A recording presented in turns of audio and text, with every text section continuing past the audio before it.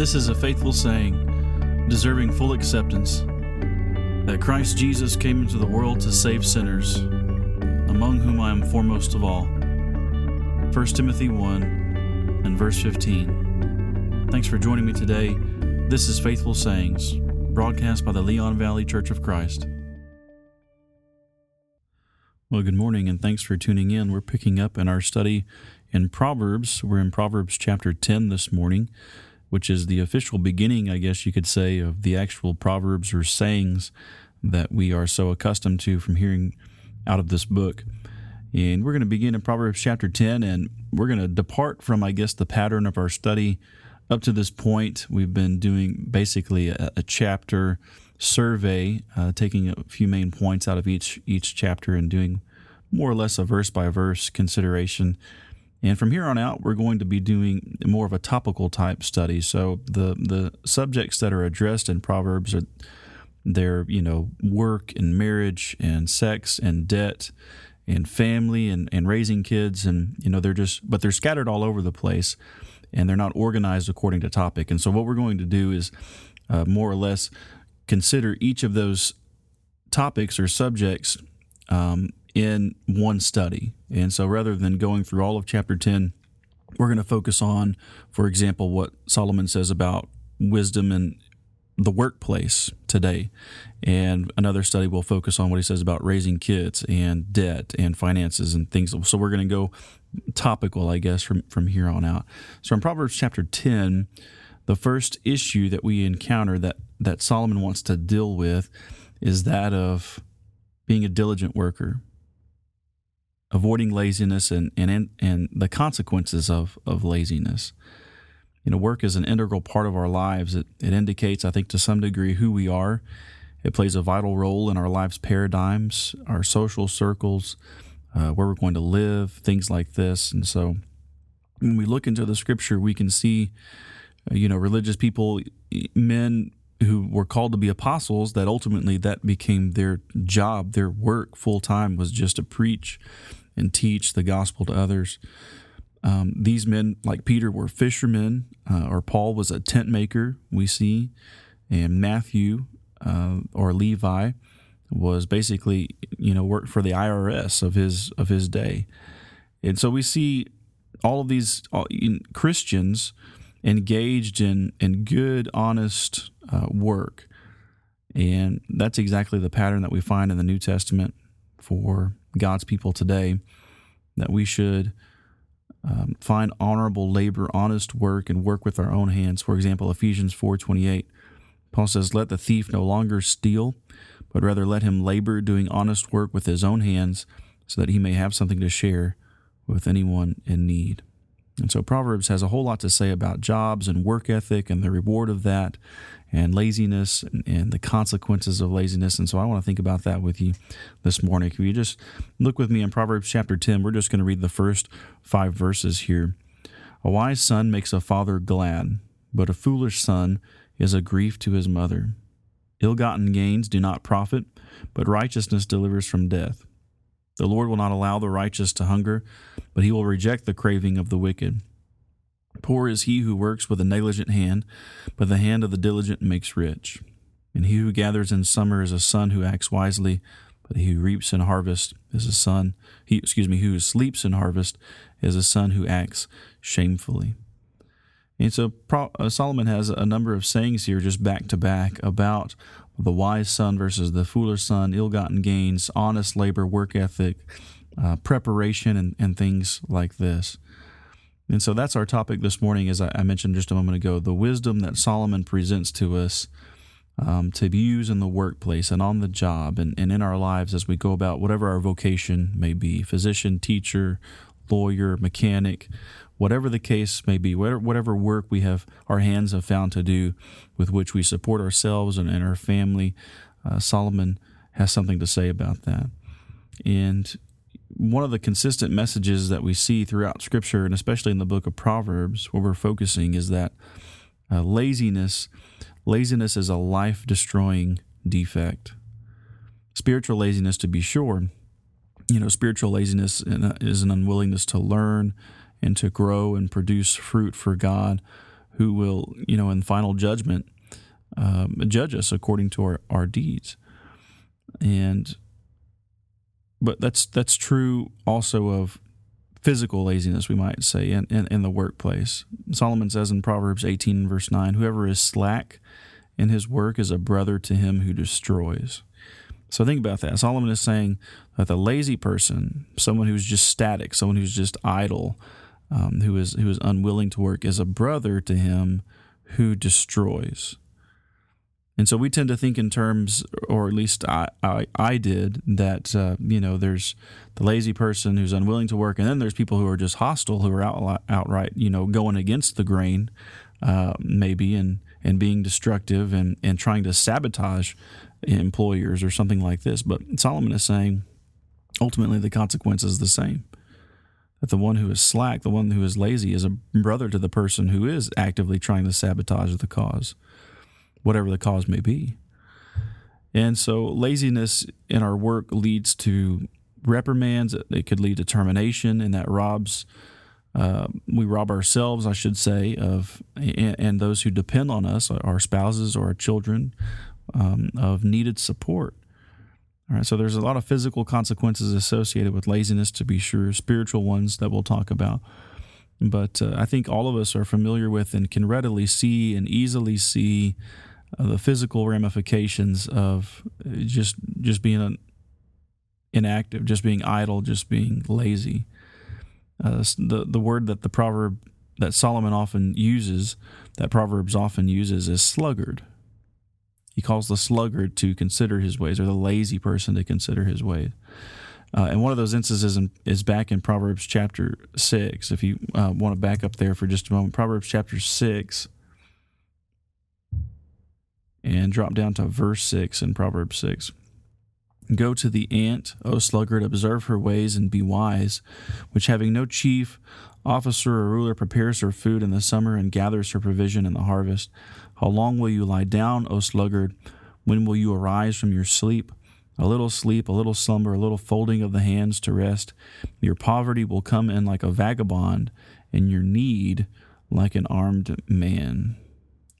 And so many people refuse to find any significance in working in a vocation, in giving their time and their resources and their energy to producing a product or a service in an honest and good way. So instead of seeing work as honorable, as an honorable means to an end, like supporting self and family and contributing to society and generating revenue to share, as Paul says, with those in need in Ephesians 4:28, they see work as evil, basically. They see work as something to be avoided. And that's the telltale sign of a lazy person, of a sluggard who is a brother to him who destroys. And let me say this, too, before we get too far into the, I don't mean to emphasize that we, or to say, I guess I should, that we work merely for material compensation. That's true. We should, and the Bible teaches that we should work, again, to support our families, as Paul says in 1 Timothy 5:28, that the one who does not provide for his own, especially his own household, has denied the faith and is worse than an unbeliever. And so, yes, we work to support ourselves, as he told the church in Thessalonica, if a man shall not work, neither let him eat. But ultimately, it's not just about garnering material compensation to support our families. That's well and good. 100% we should do that. But that is not the ultimate goal of work. Listen to this. This is Colossians 3:23. Paul says, whatever you do, work heartily as for the Lord and not for men. Remember that the Lord will give you an inheritance as your reward, and that the master you are serving is Christ. So all honest, honorable work is primarily for who? It's for God. It's for the Lord. Yes, we have employers. We may be an employer ourselves and have employees. We may work for a giant firm or something like this and have, all these tiers of bosses on top of us. And, we talk about the corporate ladder and such like this. We may be in submission to all kinds of authority in the workplace, but ultimately, who Paul says we should be working for and where our focus should be and working heartily is for the Lord and not for men, knowing that He sees what we're about and what we're engaged in. And that, in the end, leads to claiming an inheritance, an eternal one in heaven. And Paul says the master that you're really serving is Christ. And so we should strive to be the best worker in our vocation, not for ourselves and not necessarily for our employers, but for Him ultimately, for Him. So Paul says, work heartily. Don't dither about. Don't make excuses. Don't be lazy. Because in the end, in the final analysis, we should all be striving to be good workers in the Lord's vineyard. And a wise person works not just for money, but knows ultimately that in that job, while they may be working for wages, they're ultimately looking to glorify God and serve Him through that job, whatever it may be, and win souls for Christ. Again, one of the telltale signs of laziness, as we see in Proverbs chapter 6, where we just read, is this kind of undue delight in sleep and kind of overindulging in sleep and recreational pleasures. And everyone needs to sleep, everybody needs to rest, but we have to make sure that we're not resting before we're tired, right? Solomon asked the question in verse 9 of Proverbs 6, how long will you lie down, O sluggard? When will you arise from your sleep?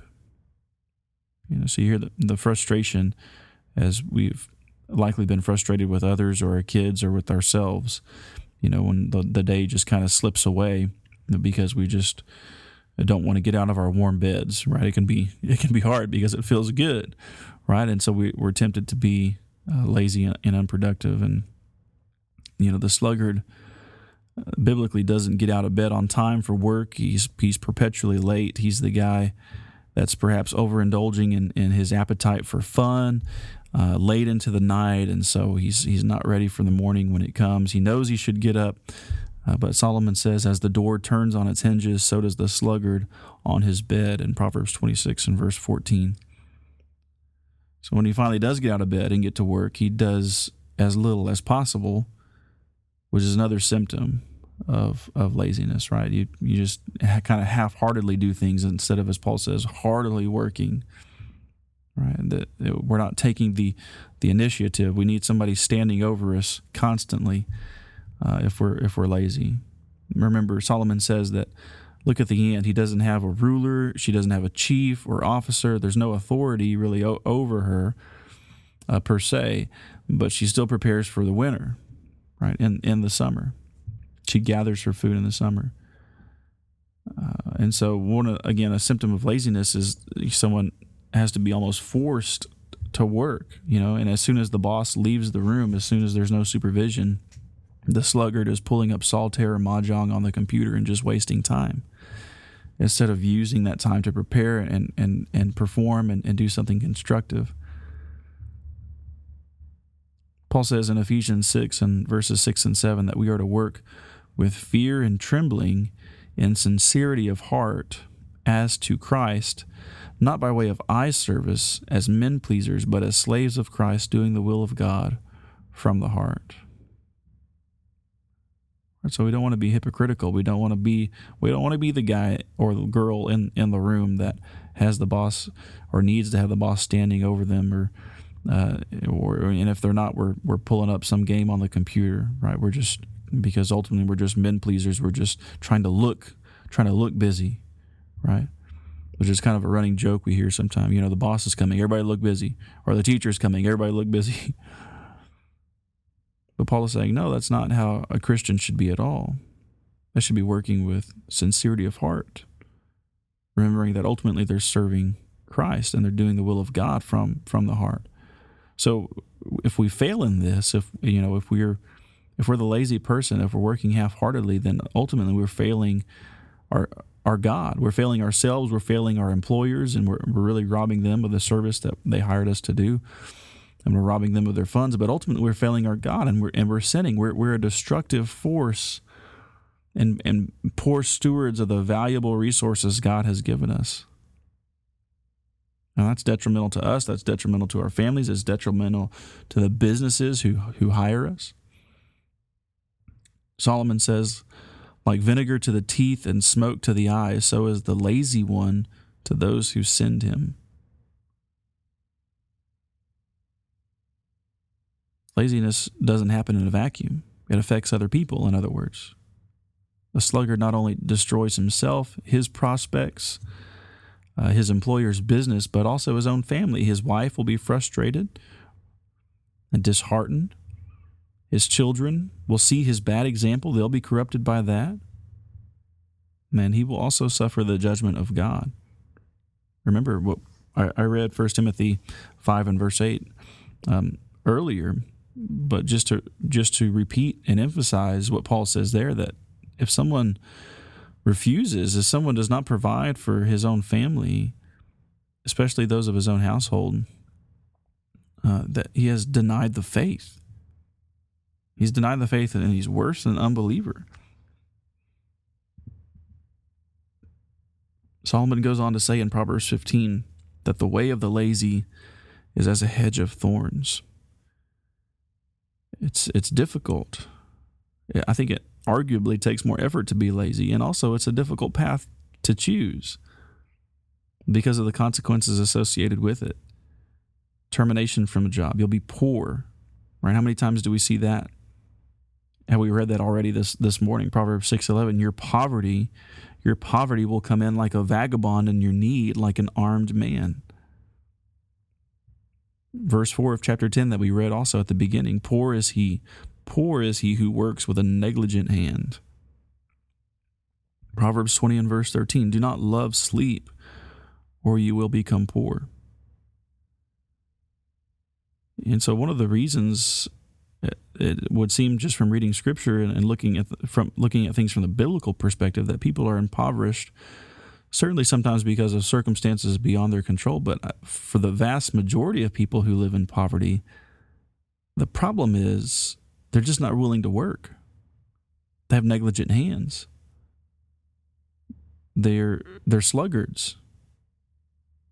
And they've come to depend upon others who unfortunately enable them to remain sluggards, who may believe that they're alleviating someone in a difficult circumstance, but who are in fact enabling them and encouraging them to remain unconstructive and lead unproductive lives and not join the workforce.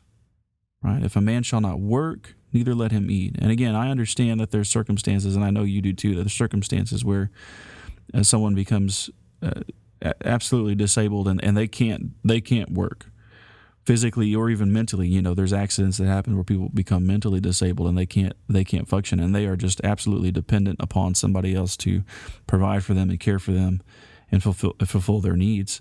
I get that, and that's not who I'm talking about. That's not who Solomon's talking about. He's talking about able-bodied people, totally competent, who just refuse to work. And one of the consequences of that refusal and maintaining that laziness should be poverty, right? Not being rewarded for that refusal to work. And Solomon doesn't mince words. He says a sluggard, a lazy person may even starve. An idle man will suffer hunger, Proverbs 19 and verse 15. So God allows the idle, lazy sluggard to suffer the consequences for his actions. We don't have to take that path, though. That's the good news. We don't have to be the idle man. We don't have to love sleep. We don't have to have negligent hands. And the truth is, you're just not always going to feel like going to work. I'm not always going to feel like going to work or feel like giving our best. But God commands that nonetheless, and his commands are to be and can be obeyed despite how we feel, despite our moods. I think many people make the mistake that in order to be pleasing to God, you have to be in the mood to please God or feel like pleasing God. And that's just not true. There are many examples in Scripture where we see people serving God and obeying God's commands when it absolutely did not feel good. I'll give you one example from Acts chapter 16. When Paul and Silas and company come to Philippi, and they're preaching the gospel there. And a mob is stirred up, and they're beaten in the public square, and they're dragged off to prison, and they're put in shackles, and they're chained in the inner prison, basically solitary, right? So in the worst part of the prison, they're beaten and bruised, and they've been ridiculed. Now that doesn't feel good. I mean, nobody can look at that text and argue that they felt okay in that context. But what we find them doing is still serving God. They were praising God, praying to God. Even in the midst of all of that, they were still obeying Him, being the examples that He called them to be. And that's an extreme. We're not going to go to work. I don't think anybody listening is expecting to go to work and be beaten by their employers, right? We may act like that sometime, but that's not really going to happen. I mean, we have a wonderful opportunity before us to earn a living. No matter what our vocation is, we should be thankful for that and not take it for granted, and obey God and be an example to others, regardless of how we feel. What if you gave into your feelings and you allowed your feelings or your mood to dictate your behavior and your work ethic? Here's what's going to happen. You're going to have a whole lot of regret. You're going to suffer many regrets, and when you reflect on your life, if you continue down that road and you just go to work whenever you feel like it, or you move from job to job because you can't hold one, because of your laziness, when you reflect on your life, you're going to see unfulfilled ambitions, you're going to see wasted opportunities, you're going to see failure. And Solomon said, the desire of the sluggard puts him to death, for his hands refuse to work. Misery, death, waste again, dissatisfaction with life. Proverbs 21, 25, and 26. All day long, Solomon says, he is craving. The soul of the sluggard craves and gets nothing. Proverbs 13, 4. And will be a disgrace in our family and in the community. Right? Proverbs 10, 5 speaks of the shameful son who sleeps during the harvest. He acts shamefully and is a disgrace to his father and his mother. The fact is that God designed us to work, and He designed us to work heartily. There was work in paradise even before Adam and Eve were cast out. I think sometimes we have the erroneous conception that, nobody had to work in paradise, but, their duty, Adam and Eve, was to maintain the garden, to keep it. And so God, from the beginning, has designed us to work. And I firmly believe that there will be work to do in heaven also. It's not just going to be, sitting in eternal vacation, sitting up on the beach with your feet up. Now, it is described as rest, and I believe 100% that that's exactly what it will be, because we'll be free from these bodies. We won't get tired. We won't get sick. We won't get old or sad. All of that will be gone. And so it will be peaceful and restful and wonderful and joyful. But I believe we're going to have something to do. There's going to be work for us to do. So God's designed us to work and to work heartily, to gain satisfaction from work. Listen to Ecclesiastes 2:24. Again, Solomon says, there is nothing better for a man than to eat and drink and tell himself that his labor is good. This also I have seen, that it is from the hand of God. To enjoy the fruits of one's labor, of honest and enjoy and be satisfied in honest and good, hard labor, that is from the hand of God. Emerson once said that a man is relieved and happy when he has put his heart into his work and done his best, but what he has said or done otherwise shall give him no peace.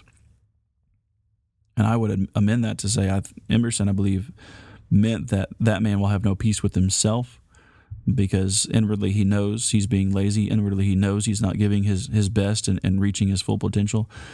But I think also biblically we will have no peace with God if we're shirking our task and coming up short. No peace with ourselves and no peace with God. And as we sign off this morning, that's the question I want to leave you with, is do you have peace with God?